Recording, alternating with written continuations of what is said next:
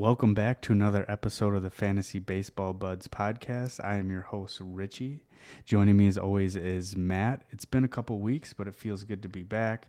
Life gets in the way sometimes, but today we're going to do a minor league breakdown check in. It's been about a third of the season, so we're going to check in on prospects, some that are rising, some that are falling for the NL West. We'll go over some recent promotions and just talk more prospects. But first, let's bring in Matt. Matt, how are you doing? What is going on? Yeah, we got the NL West today. Probably one of the least documented slash talked about divisions this season on the show. Some really fun names here, but not as deep as say the NL Central with the Reds or the AL East like the Orioles. So we have some new names for you today. Yeah, it'll be a nice change of pace for us to not talk about Ellie De La Cruz and Andrew Abbott and everybody else we've been talking about. Still waiting on CES to get the call, but that will happen with due time. Let's just hop right into some recent promotions that have occurred. We had Owen White get brought up by the Texas Rangers. He was used for an additional bullpen role. He went 2 innings, 4 hits, 3 earned runs, 1 walk, 2 strikeouts, and then was immediately sent back down to Double A. I think they just used him for just some depth. We also had Luis Matos, outfielder for the San Francisco Giants. Forecasting, we will be talking about him later in the show as a riser for the Giants. He got promoted. Emmett Sheehan, pitcher for the Los Angeles Dodgers. He got called up. Henry Davis and Bo Naylor, catchers for the Pittsburgh Pirates and the Cleveland Guardians, also got called up. Henry Davis making his debut tonight. We are recording on Monday, June 19th. You'll probably hear this on a Wednesday or later. So be curious to see if Bo or Henry can produce anything and jump into that top 12 for fantasy production at the catcher position. Matt threw 5 names out at you. Which ones stand out to you? Which ones are you the most interested in? Short term, long term, either format, categories, head to head points. I know you grabbed Bo Naylor in our Dynasty League. Yeah, I grabbed Naylor. I was currently rostering MJ Melendez, who has 20 barrels on the season, but only has, if I'm correct, 5 or 6 home runs. Really has had issues with the strikeout rate all season with contact overall. I was looking for a change. Naylor is kind of in this grouping of catchers that we should see this year into next year that I think have obtainable upside. I think Davis is actually ahead of him if I were to rank dynasty rankings because you look at overall lineup production. I think once O'Neal Cruz is back, I actually like Pittsburgh's lineup a little bit more than the Guardians, which says a lot. And then you also have Diego Cartaya, who we're going to be talking about a little bit later today as well. So I think I'd probably taking Bo for now as 2 and then Cartaya as 3, but really curious to see what happens with Naylor. I think he will be the better of the 2 brothers, him and Josh. I do think it's going to take him some time to really settle into his role with the Guardians. There's a lot of expectation there too. You have a very good pitching staff and a team that's been heavily documented as being defense first, and Naylor is definitely not a plus thrower. That has been an issue in the minor leagues. It's what has cost him basically time this season because they've been working on trying to get his pop rate up. But I think from an offensive perspective, you got a guy that's probably going to hit 230, 240 this year, give you a little bit of power. I think high-end ceiling for Bo Naylor is probably 250, 260 with 20 home runs. And that's serviceable from the catcher position. He could have bigger upside if they choose to bounce him back and forth between DH and catcher. But as of now, I think Naylor could have an opportunity to be top 15 relevant this season. And I think Davis has a shot at top 12. It's going to be a little bit challenging for him, though. I think we've seen this year rookies, it's like 1 out of every 10 are hitting. And the catcher position is a very challenging position right off the bat for these rookies. Yeah, I think the one thing with Henry Davis is he might get more playing time. I think he's in right playing field in the tonight, outfield. and it's so not good. He's not a good outfielder. Well, we'll see what happens with that. But, you mentioned Bo Naylor getting 250, 20 home runs. That's more than serviceable at the catcher position. I feel like nowadays, if you get a catcher hitting anything over 250, you've struck gold. I feel like you look at any of the top 10 guys for that 5 to 10 range, they're usually hovering around that 240, 250 range. I think like William Contreras, who we thought was going to be a breakout, is batting like, I don't have it in front of me. I want to say he's batting like 230, 240. I think MJ Melendez is like a top 12 or 13 catcher, and he's batting like 200. So it's not hard to crack that top 12 at the catcher position for Contreras sure. is currently batting 201. So it's dropped. It's Yes. dropped for sure. Um, Was yeah, this so Wilson? definitely worth Was a this flyer. Wilson or William we were speaking of? I guess either one. They're both doing horrible. So, William Contreras is the Brewers catcher, correct? Correct. Yes, that is correct. He's not playing today. His brother is batting 201. So Wilson is batting 201. But Well, and William isn't hitting home runs. So that was the appeal for him is going from Atlanta to Milwaukee, going to a hitter-friendly ballpark. He should be able to hit more home runs. He does have 8 on the year, so it's not terrible. He's probably on a pace to hit 24, so it's not terrible. But 246, he's the 13th ranked pitcher, at least in our head-to-head points. Wilson Contreras, like you mentioned, batting two. My app says 205. You might be ahead of me. He went 1 for 5 today, so I don't think it's updated on the ESPN app. So, yeah, either way, take a shot on these catchers. Let's move on now. Oh, did you have anything else you want to say, Matt? I was just going to say I watched White's 2 innings because White's a guy I followed all season. He's a guy that I was dropped in our dynasty and was curious. The velocity just isn't there. Sat around 94, 95 was kind of his top out, I think. He looks good, but just with the change in environment with velocity and these guys that are coming in throwing 97 like Emmett Sheehan, I just don't know that White will ever be anything than a 3 or a 4 in a major league rotation. And on a good Rangers team, that's serviceable for fantasy, but I think it's going to take him a couple years to really settle into a role.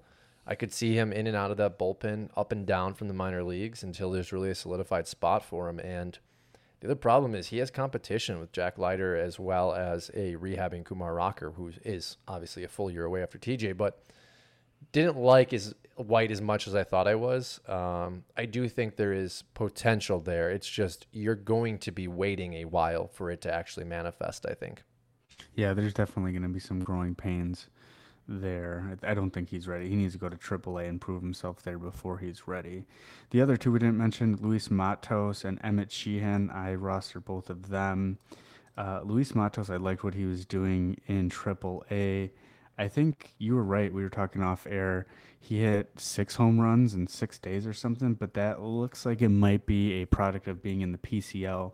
I do like his contact skills. I do like his walk rate. I do like his strikeout rate. I I think I saw on Twitter or maybe one of the other industry podcasts, they comped him to Luis Ariz, but in the outfield.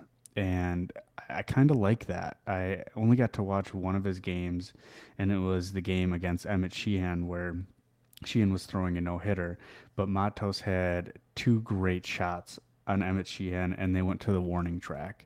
And I just thought to myself, if you had power like anybody else, those probably are home runs. So something to monitor if he can grow into some power. He's only 20, 21 years old, Matt? 21, yeah, 21. 21, So he's still young. and that was my comment to you because we'd probably been monitoring about the same time as he got hot this year, and he's been a guy since 2001 that I was like, okay, this is a name that the Giants have. The Giants don't have many names. You know, he was a big international signing prospect for them.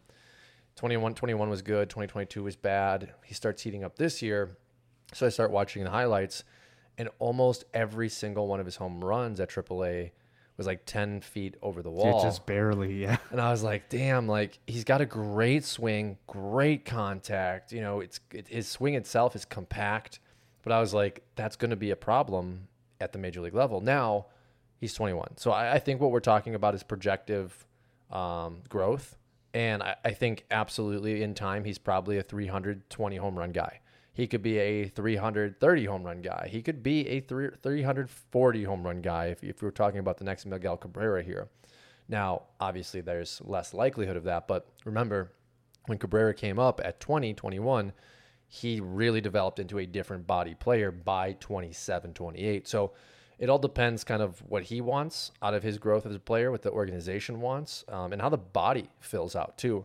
But I think you're talking about, as you said, Richie, an elite level contact guy that has good plate discipline and actually can cause a little bit of havoc on the base. Not necessarily known for his speed, but I think base running is a plus. So you could be getting a 3, possibly 4 category contributor out of Matos. I think he's a great outfielder to have as your 4th outfielder on your bench in case you have an injury. Yeah. It'll be interesting since he does play in the NL West. If all of his home runs come in Coors Field in Colorado, that'd be funny. All right, last one we'll talk about is Emmett Sheehan. In his debut in 6 innings, no hitter, 2 walks, 3 strikeouts. I was able to watch most of this game. He relied heavily on his fastball, didn't use his changeup and his slider that much. I really liked his slider. It looks like it plays well off his fastball. Um, when I was watching this, there was a lot of pop ups. He has that rising fastball that everybody covets, and he didn't throw it as hard as he was. I think he was touching 98, 99, 100 in the minors, and he didn't have that much. It was sitting probably 95, 96, occasionally touched 97, 98.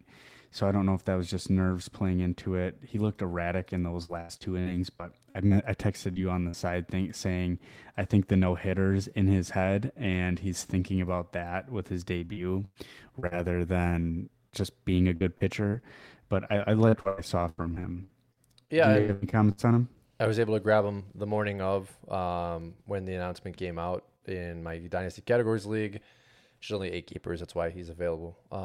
Little more shallow, but I like the highlights that I saw. I still don't think that we're talking about a full 3 month contributor for the Dodgers. We had talked on the side. I really would consider, if I were the Dodgers, moving him to the bullpen or pairing him with Miller and kind of doing a starter reliever role for the two to kind of minimize their innings and to extend them deeper in the season. I think ultimately the trade deadline is really going to be huge for a lot of these teams here that we're going to talk about today. You have a lot of contenders with the Giants, the Dodgers, as well as the NL West leading Diamondbacks. I think some of these names could switch around, and I think some of these roles could change. And I think Sheehan is probably the number one target for the Dodgers right now that could be at risk of losing his job in this rotation if they go out and acquire a Lucas Giolito or a Shane Bieber. I would love to see him in the bullpen for this title run that they're on. Really get him that major league experience, allow him to develop his secondary pitches against big league hitters, and then going into next year, stretch him back out with that major league experience and put him right in the rotation. I do think he has what it takes to be a big league starter. I don't think he's, and again, in the Dodgers rotation, I don't think he's anything more than maybe a number 3 and a really good 4 for a couple of years. Because you do have the expectation with this Dodgers team that they're going to have a big 1-2 punch. And I think Miller falls in at 3 there. I do like that, yeah. So 53 and a third innings he has pitched so far. He had 68 innings pitched all of last year, and then in 2021 he had only 15 and 2/3 innings pitched. But I think that was a year he was So drafted. he also had, Yeah, he was drafted in 2021. So I that, want to say he had oh, 24 innings in the Arizona Fall League last year as well.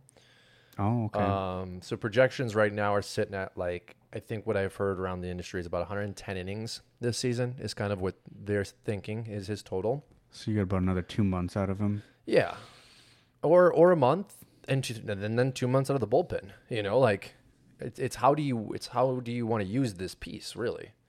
Well, it'll be interesting when Julio Urias and Noah Syndergaard come back, what they do with the rotation, and even Dustin May for that matter. Do you keep Emmett Sheehan in the rotation, or do you put Syndergaard? Because he's been god awful. Well, I think the best solution there is if they're not willing to piggyback Miller and Sheehan, it's piggyback May and Sheehan. You limit the ability for Dustin to come out there and re-injure himself. You put him out there for 3 innings at a time, for maybe 4. Sheehan comes out for the other 3 or 4. You keep both of them healthy. You keep their innings down, and then you rotate in Miller once Sheehan's innings cap is hit, and then you extend Miller. And you have all 3 of these are great arms. You're getting a probably a second piece in a rotation performance out of the 3 of them if you piggyback any 3 of them together as 2. Yeah, will be something to monitor as the season goes along. We'll check back in as the season plays. Let's move on now to the NL West prospects. Wow, can you tell I've had sleepless nights recently? All right, we'll start with the Arizona Diamondbacks. So I kind of put this list together. You refined it. We're going to have three risers, three fallers, or try to target those for each team. And you've added a notable player. So the one riser for the Arizona Diamondbacks that stuck out to me is Ivan Melendez, first baseman. They drafted him in 2022, second round, 43rd overall. I remember the night of that draft, you and I were Hmm. talking about how this is the guy who has the most power in the whole draft class, and we can't believe he fell to the second round. He has been performing. He is at high A. He has, as I'm pulling it up, 12 home runs, batting 263. So you want to see that average come up a little bit. But I think he has risen up the ranks for the Arizona Diamondbacks. I know you like this kid a lot, Matt. Anything you want to mention on him? Yeah, I was really concerned with his initial performance last year. You know, you said it. We were excited about him coming out of the draft, and then when he got to pro ball, he just completely fell on his face. At A ball last year, Carolina, he hit 207, 20 strikeouts in 25 games. Just wasn't producing, wasn't hitting. And my thought was, okay, well, this is why he fell to the second round. Clearly, scouts saw something that outweighed the power production that he was going to have, which was the inability to maybe get around on the ball. This year, I think finally getting comfortable, finally producing now at high A at 12 home runs. We're going to need to see, of course, as we talk about a lot, him at double A. What does that production look like? But I think this is following very similar in the trend of some of these other first base prospects that we're seeing around the league. Where at 23 years old, 24 years old, you're like, okay, we're starting to see promise. 25, 26, they get the call to the majors, which is a little older, but it's starting to feel like that's the prime age these major league clubs are looking at promoting these kids. I think a lot of Matt Mervis right now. You have Kyle Manzardo sitting at 23 years old for the Rays, who probably is only not up because he is a Ray. But a couple other names around the league that we'll talk about, a little bit older at the first base position, which I actually like a lot. I would expect Melendez to probably provide that power bat maybe end of next season for Arizona. Realistically, 2025 is my projection, though. Yeah, I believe. Yeah, I don't think we see. I almost want to say 2026. He's 23 at high A, so unless he goes to double A and starts performing, gets that average up, I'm a little bit bearish I on think that. we But I think we see double A this year. But again, he's got to perform at double A. If he doesn't perform, it doesn't matter, right? He falls off prospect boards. yeah, absolutely. Let's move on to the number two riser, and that is the number 10 prospect for the Arizona Diamondbacks, left-handed pitcher Yu Min Lin. He was signed out of China in 2021. He's only 19 years old. He does come with some caveats. He's only 5'11", which is pretty short for a pitcher. His fastball's 89 to 92. That doesn't concern me too much because he is 19 years old. I expect that to rise as he gets older. He gets great grades by MLIB uh, prospect ratings. He's got a 50 grade fastball, 55 curve, 55 slider, changeup at 60, control 50. So everything's average or above.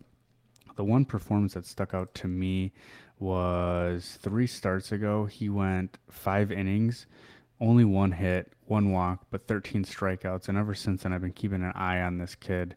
I just love the progression that I'm seeing from him. And this could be, I don't want to say, I'm trying to think of a comp, but I don't have any good ones. So I don't want to throw something out there and then take it back later. But So yeah, I I'm mean, very interested in this kid. to me, he's Andrew Abbott 2.0. Similar velocity, similar pitch mix. He's younger. We're not seeing the gross strikeout numbers on a season total, but we are seeing the high end upside in a singular game total. Again, it's high A though, so an advanced approach with advanced command against these kind of hitters is something that should lead to success. I hate to bang the drum, but we need to see him in Double A. Love that he's rising, and I think what we're talking about here is the command following suit. Like that's important. Like we talk about a lot of the left-hand pitchers, they take longer to develop sometimes than the righties. You think about just in recent memory, we have the kid for the Tigers who's coming back from the flexor strain injury. Who am I thinking about, Richie? Lefty. Sorry, which organization? Tigers. Flexor strain Tigers injury. lefty. Lefty was pretty decent last year. He's coming back this year. He's Tariq rostered. Skubal? Yep. So you have Scooball. We have Mackenzie Gore, both 25, 26, harder throwers. concern has been with their command. I like the approach that Abbott shows. I like that the approach of Lynn, more command-based pitchers. I think they'll have earlier success. I don't think it'll take till 26, 27, 28 to develop into a usable fantasy option.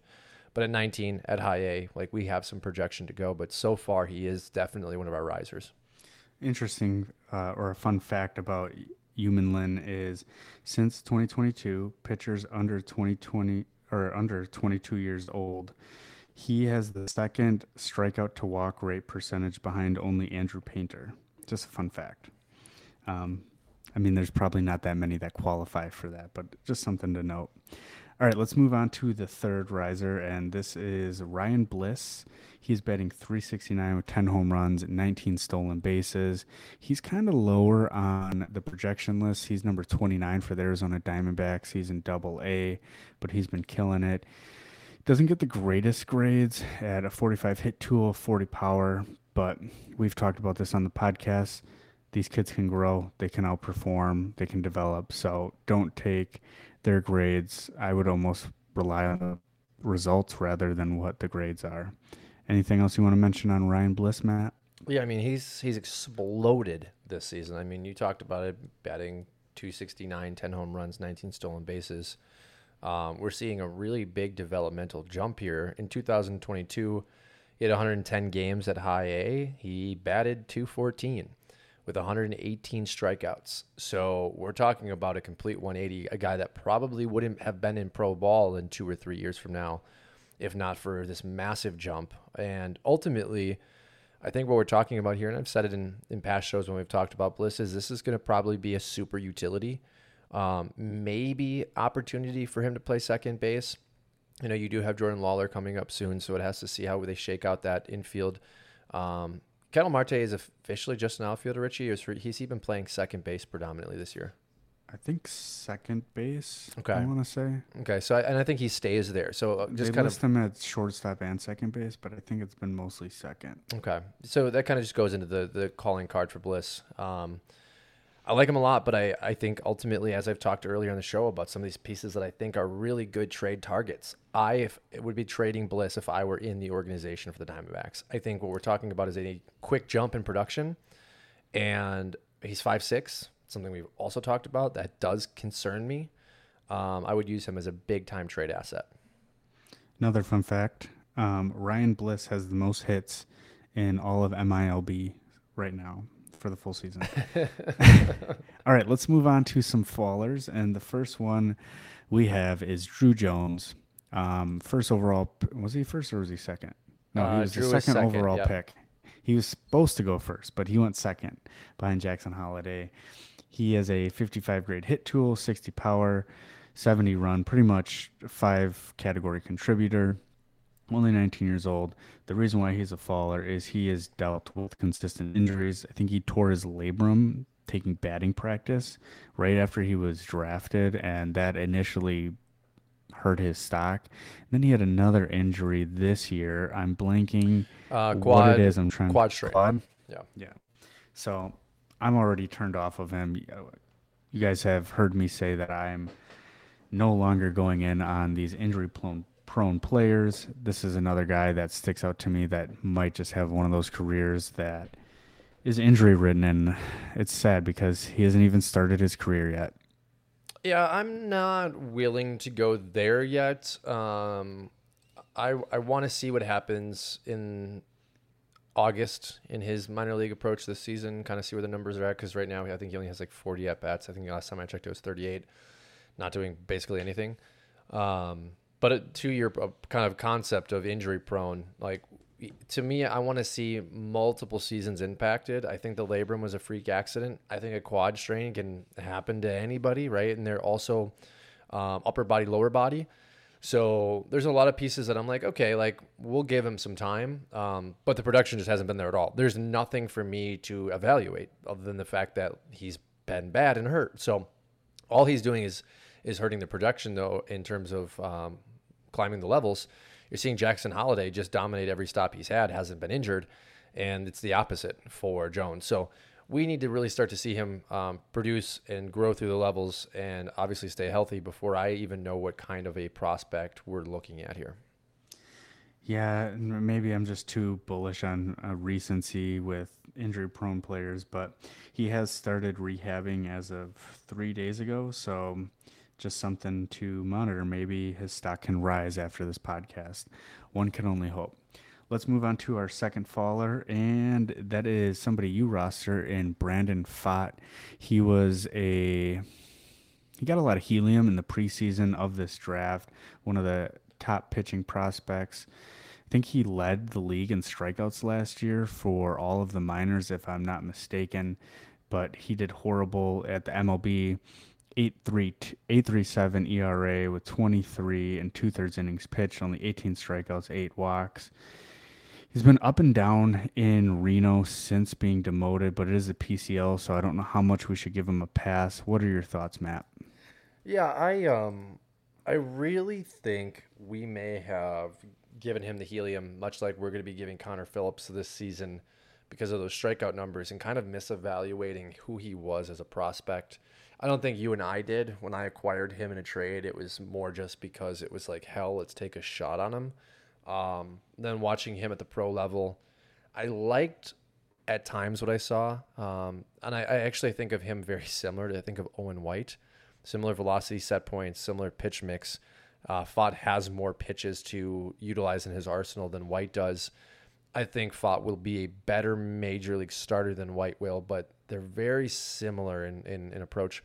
I do think Pfaadt will come up and probably provide impact this season still. Maybe it's July, maybe it's August. I think he is probably a number 4, 5 in that rotation.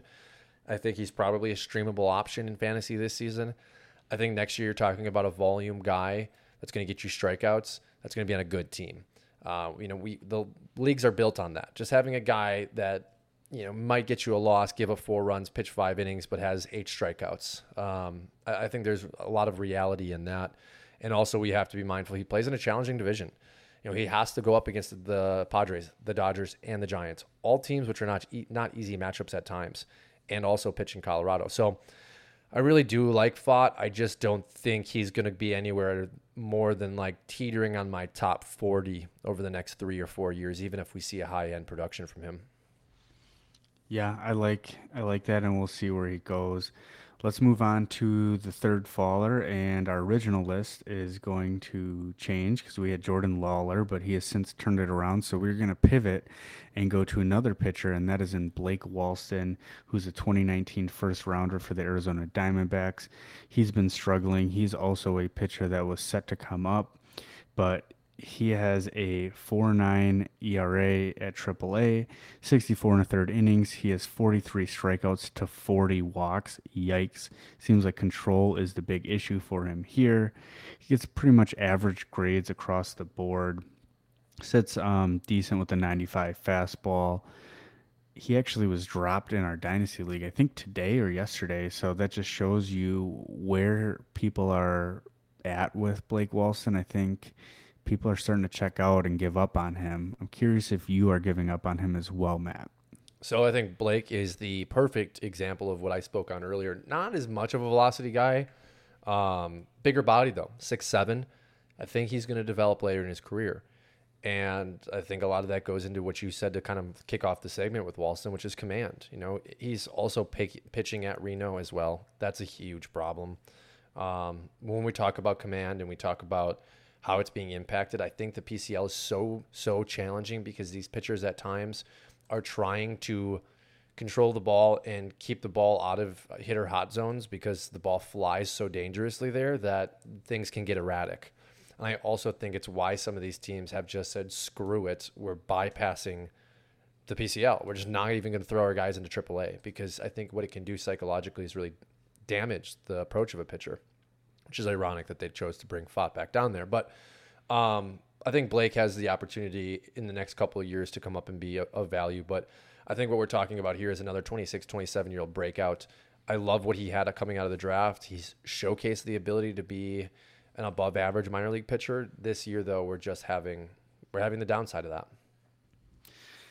Yeah, the PCL is a demon to pitchers, that is for sure. Before we move on to the next team in the Colorado Rockies, there is another player that's not necessarily riser or faller, but somebody who's fallen off, and that is Christian Robinson. He was the top prospect for the Arizona Diamondbacks all the way back in 2021. He's fallen off. He's not even in their top 30 anymore. He, I believe, was suspended. Is that correct, Matt? Yes, was Um, suspended. so he should be coming back soon.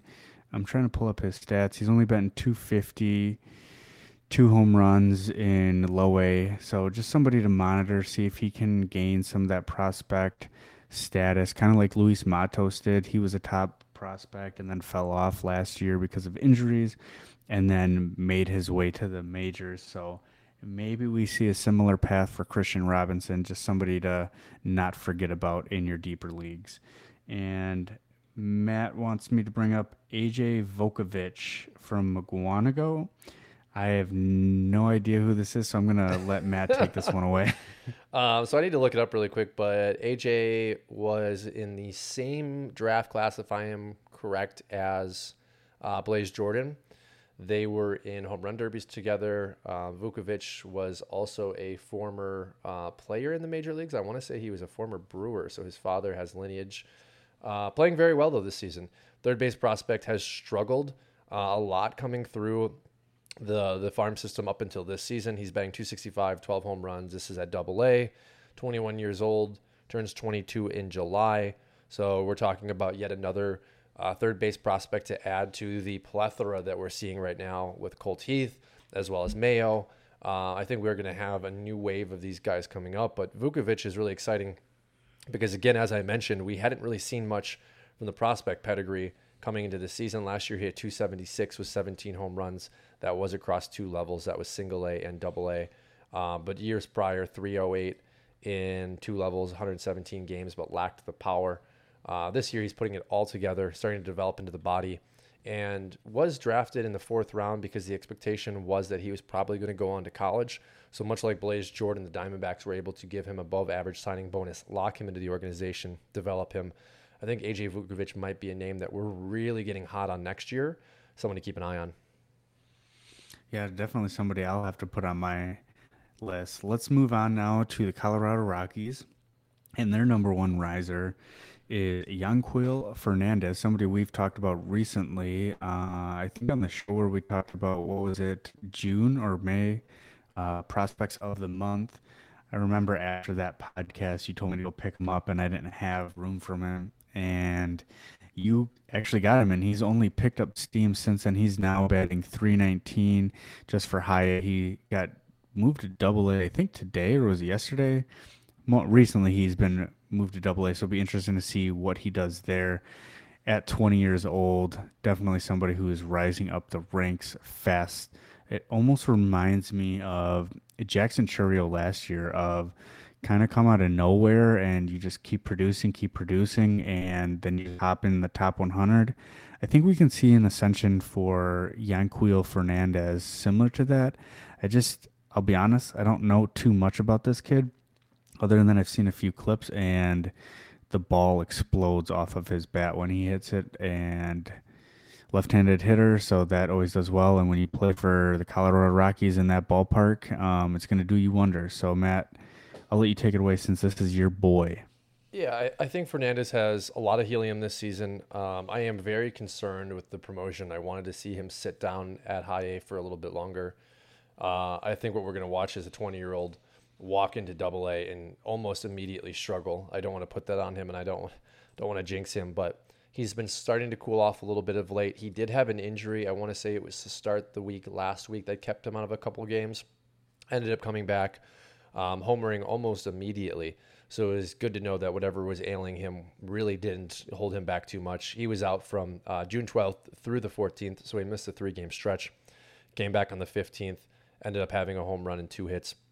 Has gone 0-4 his last 9. Again, that's just a part of minor league ball, but has affected the average quite a bit. I think the power is the biggest approach here. You look at, as you said, his ability to have the ball jump off the bat. I think we're searching at times a lot for the next Yordan Alvarez, and I think that comp is really challenging. But when you look at his swing approach, you look at his height, and you look at the way the ball jumps off his bat, you're watching a player that has projectable power in that ballpark of a Jordan. Now, the question is at 20, does he continue to develop? Was he just taking advantage of fastballs at high A? How does he handle pitchers at double A? We've seen a lot of the guys coming to double A at that age range and struggle. You think about Jason Dominguez right off the bat. You think about Junior Caminero, who has done well, but has not continued that high A success at the level he has. And I think we have to remember these kids are young. The most exciting thing, though, is we have a couple more names on this list that are outfielders. This Colorado Rockies organization has 3, 4, 5 guys that I think projectably could say, hey, these are all starters. They're going to have to figure out who starts, and they're also going to have to figure out who essentially gets moved away. And I think that's going to be a really interesting dynamic to this, is like who struggles the most, who gets held back. Is it Yanquiel? Is it Thompson? Is it Beck? Is it Veen? Because one of these 4 is not going to be a starter in this outfield. Yeah, so let's move on to the next one, and that is Sterling Thompson, who's arguably more hot than Jan Queel, and he is at single A. Sterling Thompson, that is, batting 400. He's got an OPS of 1143. He's got 11 walks to 15 strikeouts, so you love to see that. 7 stolen bases, so he can run a little bit. Doesn't get the greatest power grades at a 45, but he's only 21 years old. He was a first round compensation pick in 2022, so he's got some pedigree. He was drafted out of Florida, so somebody who's definitely rising up the ranks. I think he probably deserved a promotion to double A before Jan Queel, given his age, pedigree, and his performance. So that's a little shocking to me, but I wouldn't be surprised if he moves to double A as well. Matt, what is your take on Sterling Thompson? And I would ask you who you like more, Jan Queel or Sterling, but since you grabbed Jan Queel, I think we have our answer there. Yeah, I think Yanquiel has the most. I think he's the higher ceiling. I think Sterling Thompson, what we're looking at here is probably, oh god, Randall Grichuk. I think that's probably the easiest comp on the team. A guy that's going to hit you 260 to 280, give you some power, play good defense. Thompson coming out of Florida, we talk about this a lot with some of these kids. Looks to be taking advantage of a level. Looks to be ready to move, and it move fast. I think maybe the only reason they're not moving him is just that power. I think they probably want to see him start to get around on the ball a little faster. That would just be my assumption here. But again, they're going to projectably move these kids up together is what I'm guessing. So Yanquiel's up, maybe give him a week, bring Thompson up. Like they're going to probably start pushing these guys as a group together because this will be the next wave. You think about Corey Dickerson, Charlie Blackmon back when those two were on on Colorado together, like they were doing damage with each other. So again, I'm very excited. I do like Yanquiel's ceiling a little bit more, but I think Thompson's going to be a very solid outfielder. Definitely going to like the 2025-2026 outfielders for the Colorado Rockies. That is for sure. Let's move on now to another outfielder in Jordan Beck, who's also at high A. He's batting 274. He has 16 home runs, 34 walks to 56 strikeouts. He was also a 2022 comp pick. He's 22 years old, so a little bit older. He gets more grades on the power versus the hit tool. I'm curious what your thoughts are on Beck, and I think we ranked him. I probably would rank him Jan Queel, Sterling Thompson, and then Jordan Beck in that order. I'm curious if you would do the same. Yeah, I think I would because I have concerns with Jordan's hit tool. So I think we have him ranked as they should be. Now, again, the question is who struggles, right? We have a name that we're going to talk about here in a minute, and it's like, what if he turns it around? Does that mean Jordan Beck stays in the minor leagues until he's 27 years old? I think Yanquiel will get a shot to be a pro level player as long as he continues to produce. I think Thompson will as well because I think he will just continue to produce. I don't have any concerns about his production. Beck, I do have some concerns as he hits double A, as he hits triple A. Do we start seeing a 240, 230 average with power? That's just not going to get done in the low minors. So yeah, I would say 1, 2, 3, Yanquiel, Thompson, and then Beck. Yeah, you kind of did some forecasting, so thank you for that. We'll move on to another outfielder, and that is Zach Veen, who is actually the top-rated prospect for the Colorado Rockies. He has since fallen. You've picked him up, dropped him multiple times in our Dynasty League. He was a 2020 first round pick, ninth overall for the Colorado Rockies. He's 21, gets way better grades on MLB compared to the rest of them, but he's only batting 209 at Double a 611 OPS. He's got 23 walks to 43 strikeouts and 172 at bats, and he just has not been producing. He does have 22 stolen bases, so that aspect of his game has been overproducing. I don't think he was necessarily supposed to be a fast runner. I guess he does get a 60 grade run, but looking back, I don't remember him being. I thought he was more a power guy than a run guy, but it looks like it's the opposite these days. I'm curious where you stand with Zach Veen, and do you think he turns it around, or do you think he's going to keep plummeting? Yeah, no, out of the draft, his projection and the concept was that he was going to like fill out and that he was going to be an all around hitter with above average power. That was the projection, and it just didn't come to light. The speed has been there over the last couple of years. It's been really the only usable tool that allowed me to kind of hold on to him in fantasy, because my thought was, well, if he's got the speed, hopefully all of those developmental traits can come to fruition and he can be both a power and a speed guy. And he hasn't been able to do that. So very disappointed. I'm out on Zach Veen, especially with all of these other guys that we just talked about. We have 3 guys ahead of him that I would roster today in Dynasty over him if I had to. And it's just really disappointing because I was so high on Zach for such a while. I loved that draft pick by the Rockies a few years back. And it was also, I think, forecasting from their organization to watch them take Sterling Thompson and Jordan Beck, because I'm assuming they see something within his own plate outside of the numbers that said to them, we probably missed on this pick. Yeah, and that's unfortunate, especially we keep talking about playing in Coors Field. You got that power speed combo, get on base, steal, then you get more runs, you add more fantasy production. You just love to see it. So that's a little disappointing. Let's move on to a catcher now for the Colorado Rockies, and that is Drew Romo. He was a 2020 comp pick, 35th overall, and he's been falling because he's just lost production as he moves up the ranks. 2021, he was in low A, had 314 batting average, had 6 home runs. Then in 2022, he moved up to high A, dropped to 254 batting average with only 5 home runs. And this year, he's been moved up to double A, batting 226. And he does have 4 home runs, but it just seems like his average keeps dropping as he moves up a level. And I'm curious if they're just moving him up because that's where he needs to be, especially being age 21. That's where you like to see him, right around that double A mark. And is he just adjusting to new pitchers? Is he just working on defense? I just don't like to see that average dropping, and he's falling down prospect rankings as the season continues. So, Matt, what is your take on Drew Romo? Yeah, I think there's been some aggressive placement for him. I don't love to see what they've done with him. 79 games in A ball, 101 games in high A. He's at 44 games in double A this season. Did lose the 2020 season because of COVID. So, there's some developmental time that's missed. We still have a few of those guys floating around these lists. He's a catcher too. We talked about that earlier. It takes longer to develop. Diego Cartaya, who's on our list, who we're going to talk about tonight, kind of same issues. Has performed well and just fallen off the face of the earth at times. So, I think there's opportunity for Romo, but again, we're probably looking at 2025, 2026 as a usable name.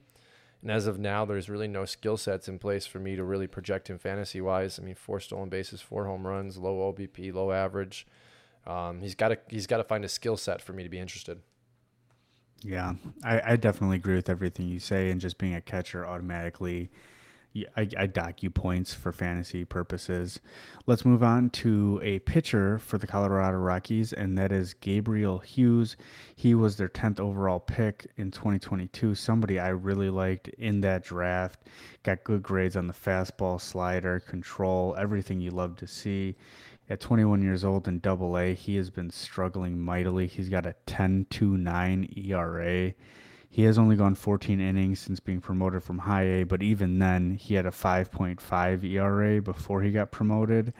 So I just don't like what I'm seeing. He's got decent strikeout rates, in high A, 54 strikeouts in 37 and two-thirds innings. But as we mentioned, time in and time out, you play in Coors Field, you can't be giving up runs, and that seems like what his issue is here. I just hate to see it. I thought this was going to be finally a pitcher that Colorado could use. I think their last good one they had was John Gray, who's now on the Texas Rangers.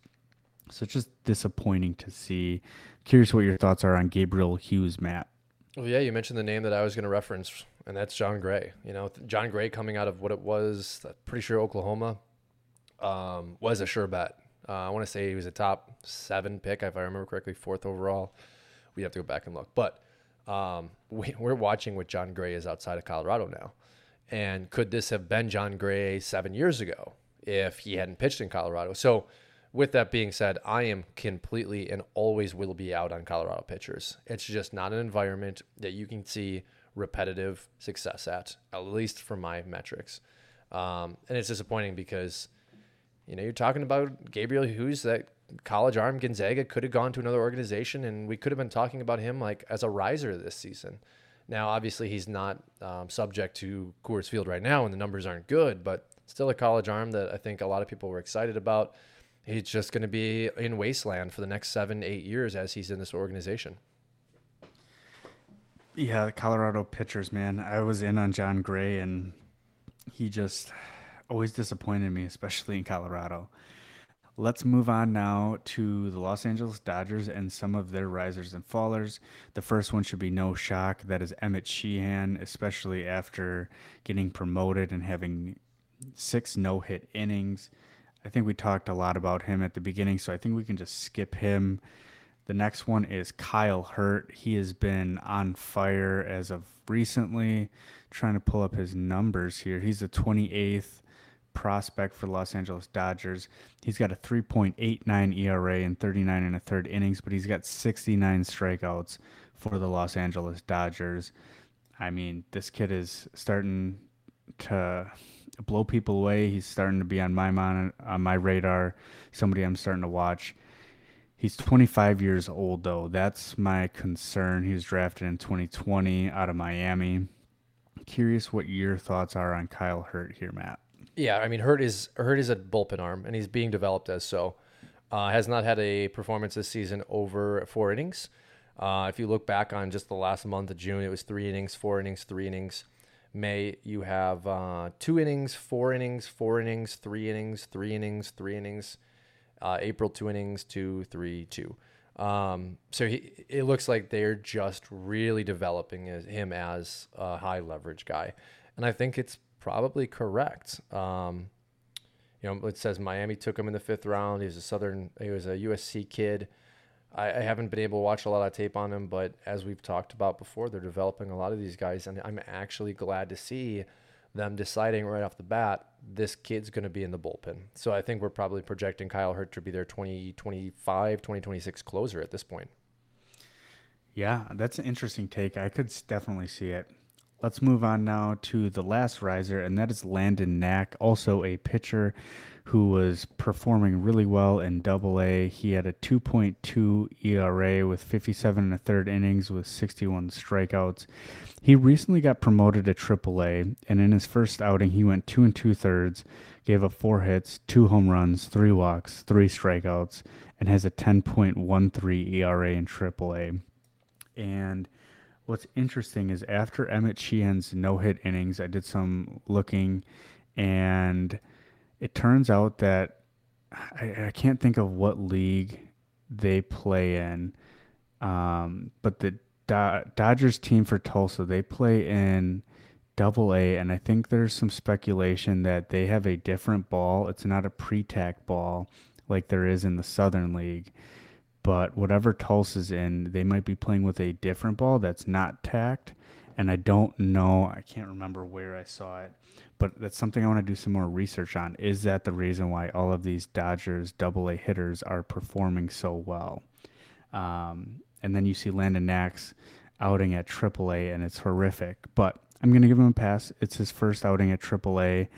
Curious to see how he rebounds from that. Curious to see what happens with Kyle Hurt when he gets moved up.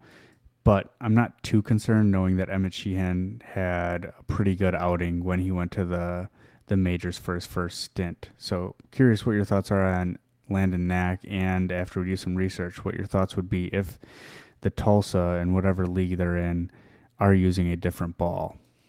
Yeah, I think when you look at a basket of prospects, all of which that were playing for the same team and have this, this quick jump in numbers, you've got to ask yourself what's going on. Either there's a coach down there that needs to be like promoted immediately, or there's something else interesting happening. And I like to really think back on Emmett Sheehan coming into the year. Kind of off-season analysis of him was that he was ultimately high-end leverage bullpen arm. Like no one in the industry really thought that he was going to be a top-of-the-line prospect starter, which is what he came in to be this season. I mean, he's probably arguably one of the most exciting kids that we've watched because of his numbers and his ascension. So I am curious to see what's going on maybe with the ball. And it was interesting talking about the pre-tack ball in the Southern League. There's been a lot of frustration that MILB and Major League Baseball just didn't decide to roll it out throughout the entirety of the AA system, that they just chose one league. So I also wouldn't be surprised if we found out that they've been, utilizing WD-40 on baseballs in the league that the Tulsa team is playing. Of course, that's a joke. But I think also this is a really good opportunity for the Dodgers to target Landon Knack as also a trade target. Like you have really good numbers from him so far. Like he's going into the PCL, so that's going to change. He's 25 years old. You have needs. Pair him up with a Diego Cartaya or a Michael Busch and ship him out of town. And then lastly, how many of these guys don't have this major league ability? We're already seeing it from Gavin Stone, the really quick fall off.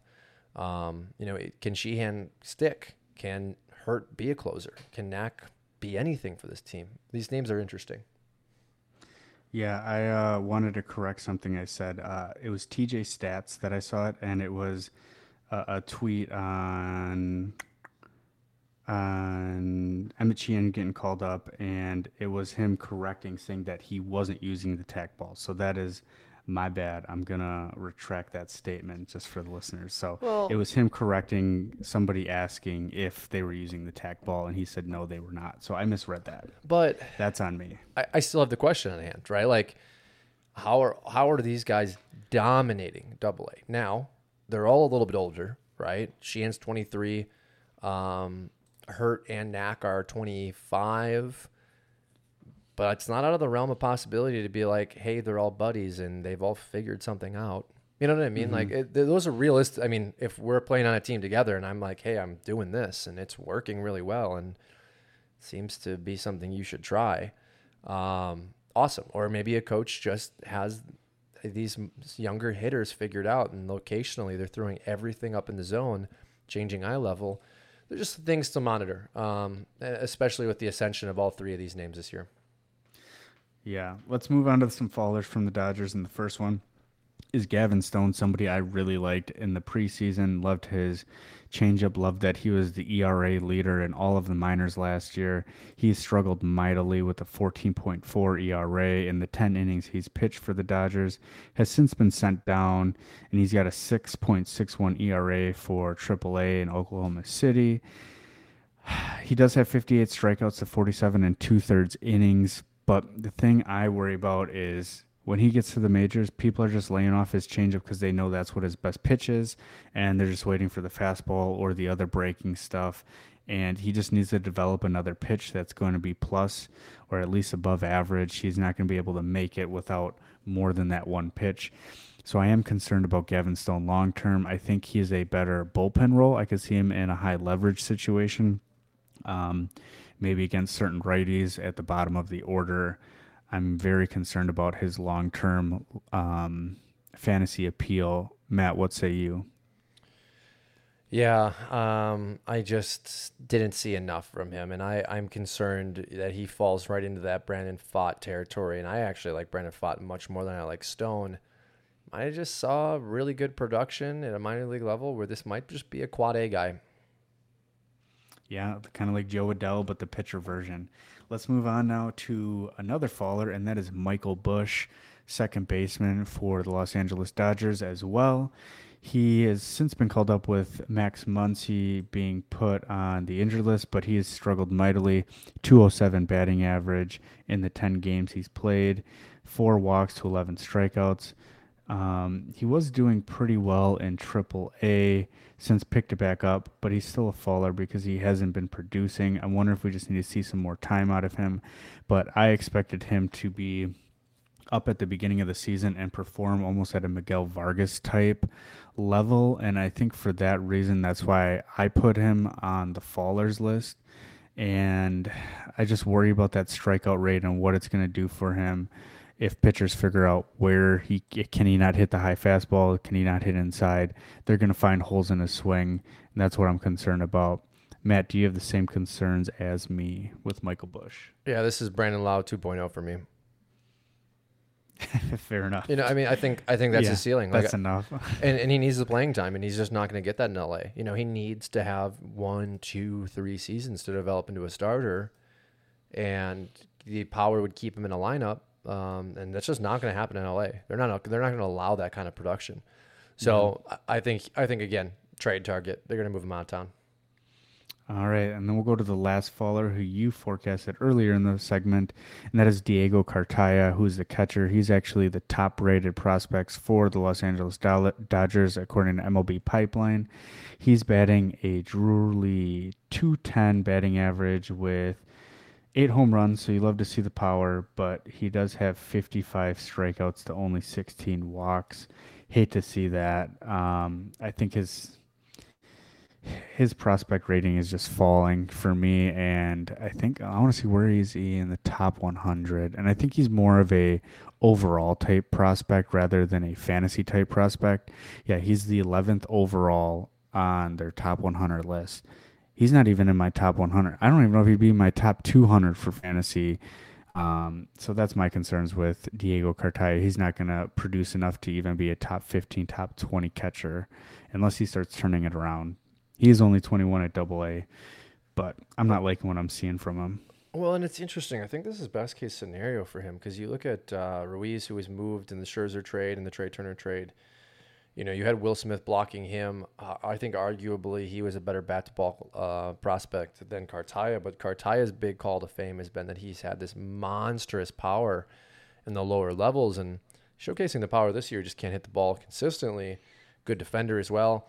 The reason I say all of those things is because I think there is a good chance that he sticks in LA because he's lost some of this prospect pedigree and might be the guy that actually spills Will Smith when Will Smith leaves in free agency. I think that's the best case for Cartaya, not necessarily the Dodgers, who could have used yet again another catching prospect as a trade chip. So interesting season. I think he's probably safe from getting moved unless you have a team that just says, hey, we see something within his approach. We can get him back to where he was. We still value him as a high target. Yeah, absolutely. Let's move on now to San Diego and go over some of their risers.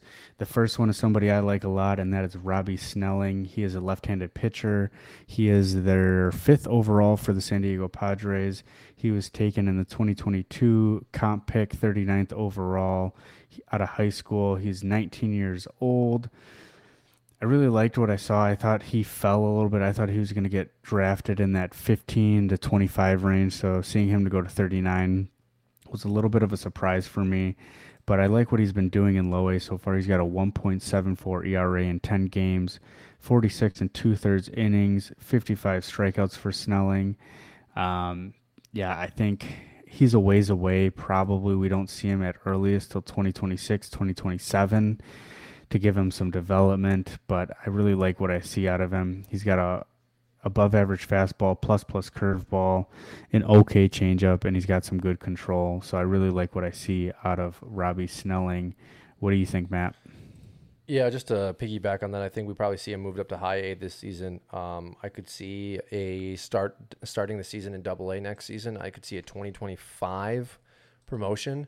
And I say that because the Padres are going to have to rely on their minor league pitchers with all the money they have spent on offense. When the money they're going to continue to spend, I could see an aggressive promotion status for Snelling.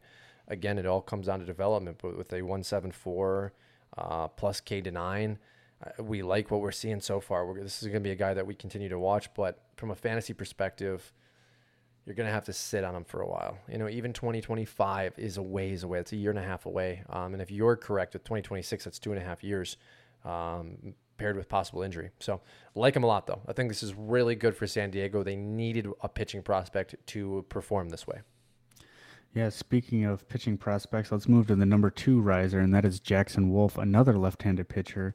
He's in Double A. He was a fourth-round pick out of 2021. He has an okay fastball, good slider, good curve, decent control, but he's been on fire as of late. Overall, he's got a 3.77 ERA, 62 innings. He's got 80 strikeouts. You love to see that, to only 16 walks. Let's see if I can pull up some of his last game logs here. It hasn't been And crazy. 6, 6, 7, 8 over the yeah, month of June. he popped up on my radar on that April 26th outing. He went 5 innings with 10 strikeouts, and I've been kind of keeping an eye on him ever since. I really like that he hasn't given up too many runs besides these last two. Yeah, You want to know what's crazy? He hasn't given up a single home run this year. Oh, I that's lied. It was hit by batter. Well, he you're hasn't hit looking a at the wrong batter side. this year. I Home runs guess. though, 2, 3, 4, Yeah, 5, 6, 7, 8, 9. He but has hey, 9 home runs. It's a lot. you like the strikeout rate though. 64 strikeouts in 51 and a third innings in the last 10 games. So love to see that.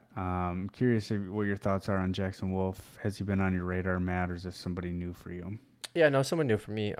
24. So we have the age. He will turn 25 next year. So we have time to watch his development. Probably pushing major league spring training buzz next year. I am concerned with the 9 home runs, but that's just part of the game. Strikeout rates there. I think we could see a guy that could push for a rotation spot next year, depending on how all the money shakes out for San Diego. Yeah. All right, let's move on to the last riser, and that is the newest international signing for them, and that is Ethan Salas, catcher. He skipped Dominican Summer League and the Complex League, and he went straight to Low A. He's kind of been struggling a little bit, only batting 193, but he is a riser because of that aggressive promotion. He's only 17 years old, but he recently turned 17. His birthday's on June 1st. So we're talking about a 16-year-old in Low A. That's absurd. We're talking about guys who are like 20, 21 in high A and double A, and you got a kid 5 years younger than you. He's not even probably peaked at his height and weight yet. So just curious. This guy is a ways away. The projection is 2028 for him on MLB Pipeline. So 5 years from now at the earliest, and that's if he develops properly. This reminds me of somebody like Jason Dominguez or Marco Luciano, who we were so hyped about that we drafted super early in our dynasty leagues, and now we're just still sitting here waiting. And we've gone through some growing pains with them. So I kind of have the same thoughts and feelings with Ethan Salas. It might be a little too early, but if you play in deeper dynasty leagues, maybe go out and get him. But again, he plays catcher, so that's my only caveat with that. What are your thoughts on Ethan Salas? Yeah, the projectability, it's just very hard because of the position. And I think best case scenario, what happens is he outgrows the position, which then takes away a lot of the value of him being a catcher. Say he continues to grow in height and continues to fill out, and he turns into a guy that's projectable to be a 30 to 40 home run hitter. It's like, okay, well, now where does he play? And is he relegated to being a first baseman now? There's so many questions about Salas, especially because his best traits right now are defensively. Doesn't look overmatched in A-ball, though. Only speaking on the home run and the few hits I saw from the first week of his promotion. Looks comfortable. Obviously, the batting average leads you to believe he's not comfortable yet. But yeah, I will not be rostering Salas because I will not be waiting 4 years and holding a roster spot for him. But definitely You're done exciting. doing that? Done doing that. Done doing that. Yeah. All right, let's move on to some fallers now for the Padres. And the first one is their number 1 prospect on their list, and that is Jackson Merrill. And the reason why he's falling, he got off to a cold start, but he has since turned it around a little bit. Overall, he's batting 270. He has 28 strikeouts to 13 walks. And the reason why he's a faller for me is in spring training, there was talk of him potentially getting moved up aggressively. Almost even there was some talks that he might even make the majors for them. He's only at high A right now, but in spring training he was on fire. I can't remember his stats, but I remember you and me talking about him and somebody to keep an eye on. But I'm trying to see. Maybe you can pull it up what he did in April and May. It was horrible. I think he was batting below 200. So it's encouraging to see him bring that up. But overall, he is a faller for the first third of the season. Curious where you stand on Jackson Merrill nowadays. Yeah, and similar to some of these other guys, Merrill, because of the production that we saw in the Arizona Fall League as well as Low A last year, like they really did become aggressive with them. I also think he's probably trying to tap into some power, which would accelerate his ability. Just needs to chill out. Hit 339 last year. He's in 270 this year. So we're seeing some regression, but I don't think it's a talent regression. I think it's probably him stressing. This is an all-around prospect. Like I would comp him to Dansby Swanson. This is going to be a kid that's just a better baseball player first than I think he is a fantasy player. Also, again, though, at 20 years old, this is his year 20 season. Like he hasn't turned 21 until next April. So a young kid. I think we got to give him time. But I think the helium has been taken out of the balloon, and I think it should have been. Yeah, that's fair. All right, let's move on to another faller, and that is Dylan Lesko, a right-handed pitcher for the Padres. He's number 2 on their rankings, and he's simply a faller because he's recovering from Tommy John surgery. He actually has no stats to date. He was taken in the first round, 15th overall. Somebody I was very excited, and I don't really get excited out of high school pitchers. And so it was very devastating for me to hear that he was going to get Tommy John. It's probably because he throws a curveball as a high schooler, and I know they don't like you to throw off speed pitches because it puts a lot of strain on the elbow, especially at the younger ages when you're still developing.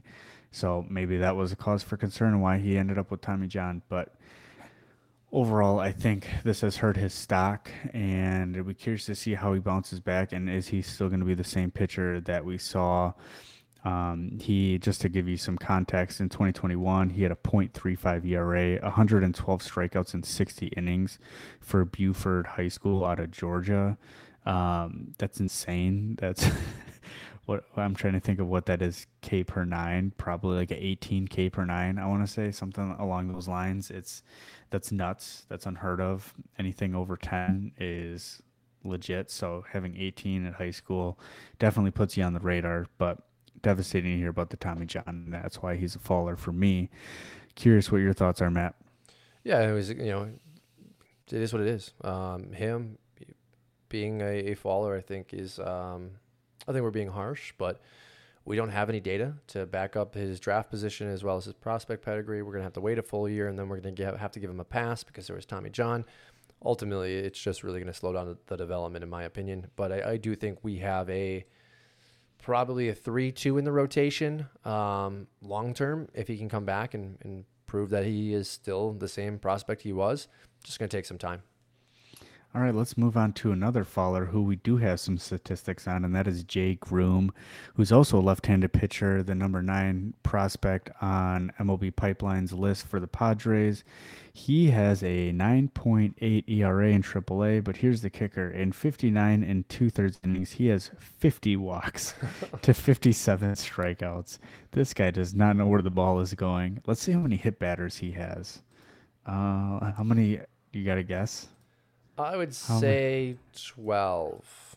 12. Have you looked this up before? I have not. I'm seeing he I only only has see 2. 2. Yeah, he's only has 2. Okay. But still, that's not something you want to see. Jay Groom was somebody I was actually interested in when he was on the Boston Red Sox. I'm not even sure when he came over to the Padres. When did he? Oh, he got traded for Eric Hosmer back in 2021, it looks like, if I'm reading that correctly. And ever since then, he's kind of fallen off my radar for the simple fact is he can't control where the ball is going, and that's upsetting. Any more thoughts on him, Matt? Yeah, I was very excited about Groom, especially when he was drafted in 2016. Projectable, tall, hard-throwing left-hander going to the Red Sox. Just hasn't Just hasn't worked out. And he's just one Well, of you these said it guys. right there, 2016. You should have been in the majors 3, 4 years ago by now.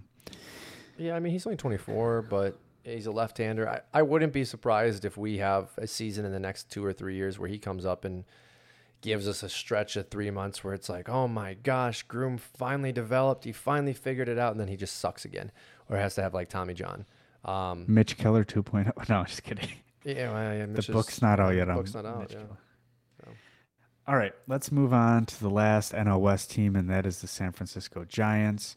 We'll start with three risers. The first one is Luis Matos. Not talk too much because we talked at the beginning of the show with him. Made his recent debut. I think he's 0 for 3 in tonight's game against the Padres. So that's devastating. I probably jinxed him because I started him over Starling Marte and Jeff McNeil. So I'm going to take the fall for that one. But let's move on to the second riser, and that's the number 8 prospect. He's a left-handed pitcher for the San Francisco Giants. He's been rising through the ranks. He started the season at low A, and he's now at double A, and that is Carson Wisenhunt. Um, he was a second-round draft pick in last year's draft. He's got an amazing changeup, 70 grade out of 80. He's got an okay fastball, okay curveball, and okay command, but it seems that changeup is what is doing him wonders.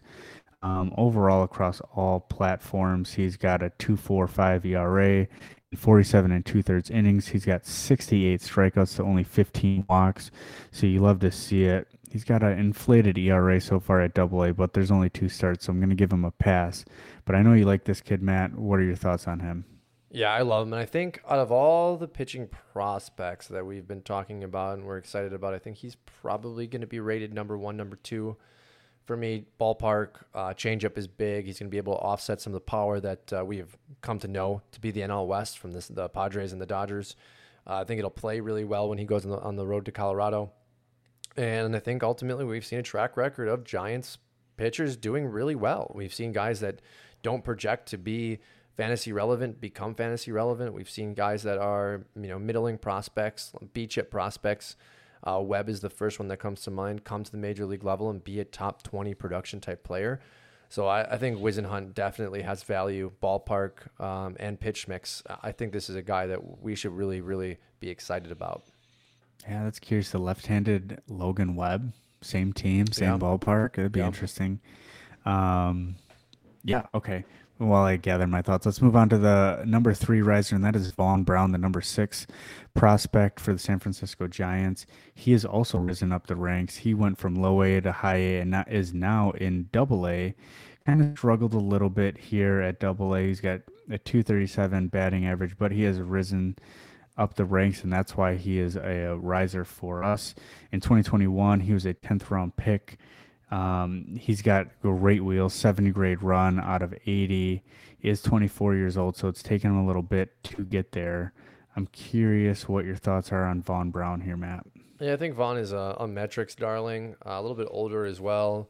Some of the deep metrics on Twitter, analytic guys are in love with the speed, and I think it also helps push up the analytical numbers on some of these projection sheets.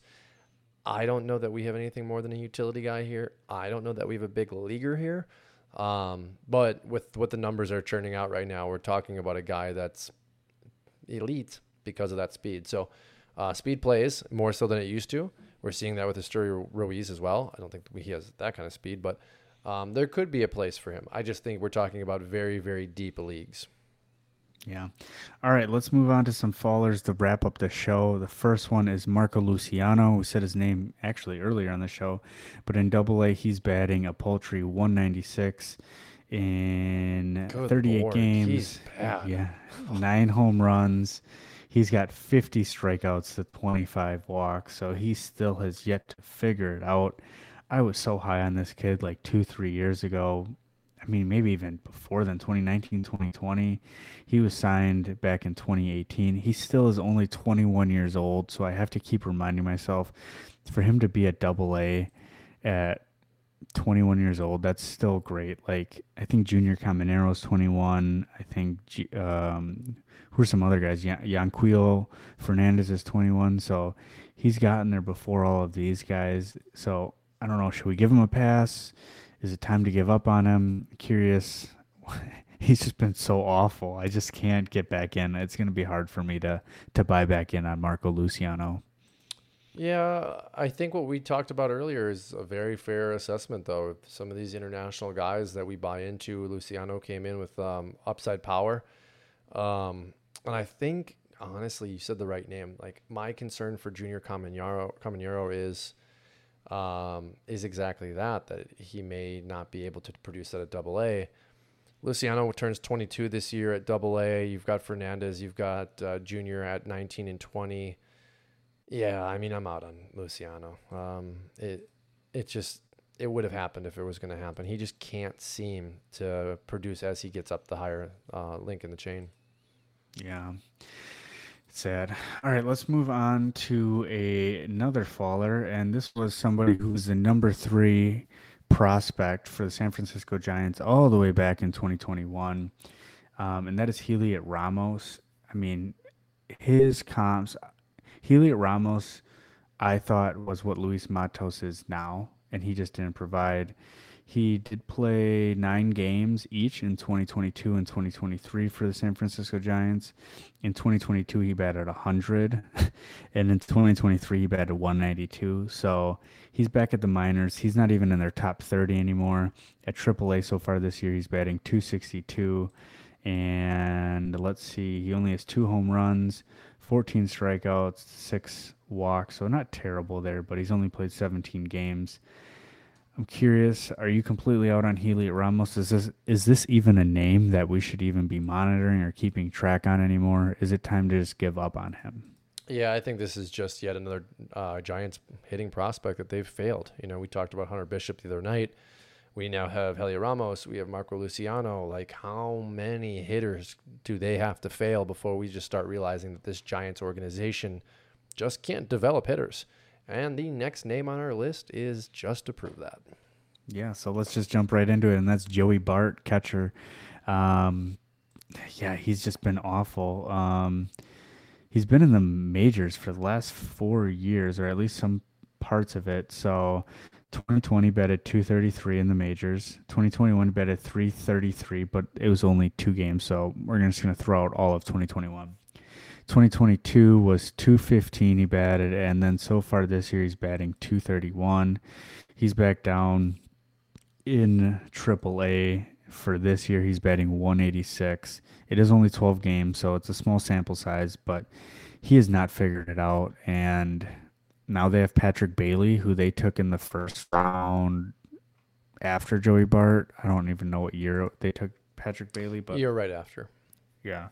So turns out, looks like they are smart since they know they can't develop hitters. Maybe they just get a bunch of them and hope one of them sticks. Are you completely out on Joey Bart? Yeah, I think especially with Patrick Bailey's performance recently, I think the team and Bailey have decided like he's going to be the guy moving forward. I think Bart could be an interesting piece to pair with a Ramos at a deadline if they're looking to go out and maybe get a mid-tier reliever. You know, maybe you throw those two names out there, get a guy that's a little bit controllable. Receiving team maybe takes an approach that, hey, we can fix these guys or we can turn these guys into something. But all three of these guys, in my opinion, need a change of scenery. I would love to see Luciano moved sooner than later because I think he still has the potential to be a major league starter. I don't know that Bart and Ramos will be anything other than fourth outfielder backup catcher at this point. Yeah. Just sad to see some of these prospects, and that's the game we play. It's a dangerous game. You never know which ones are going to hit and which ones are going to falter. All right, that wraps up our podcast for NL West prospects and recent promotions. We will check back in on these guys, the risers, the fallers, see which ones made it to the majors, see which ones are completely off our radars. Until then, we'll talk about another division on our next podcast. Until then, see you guys later.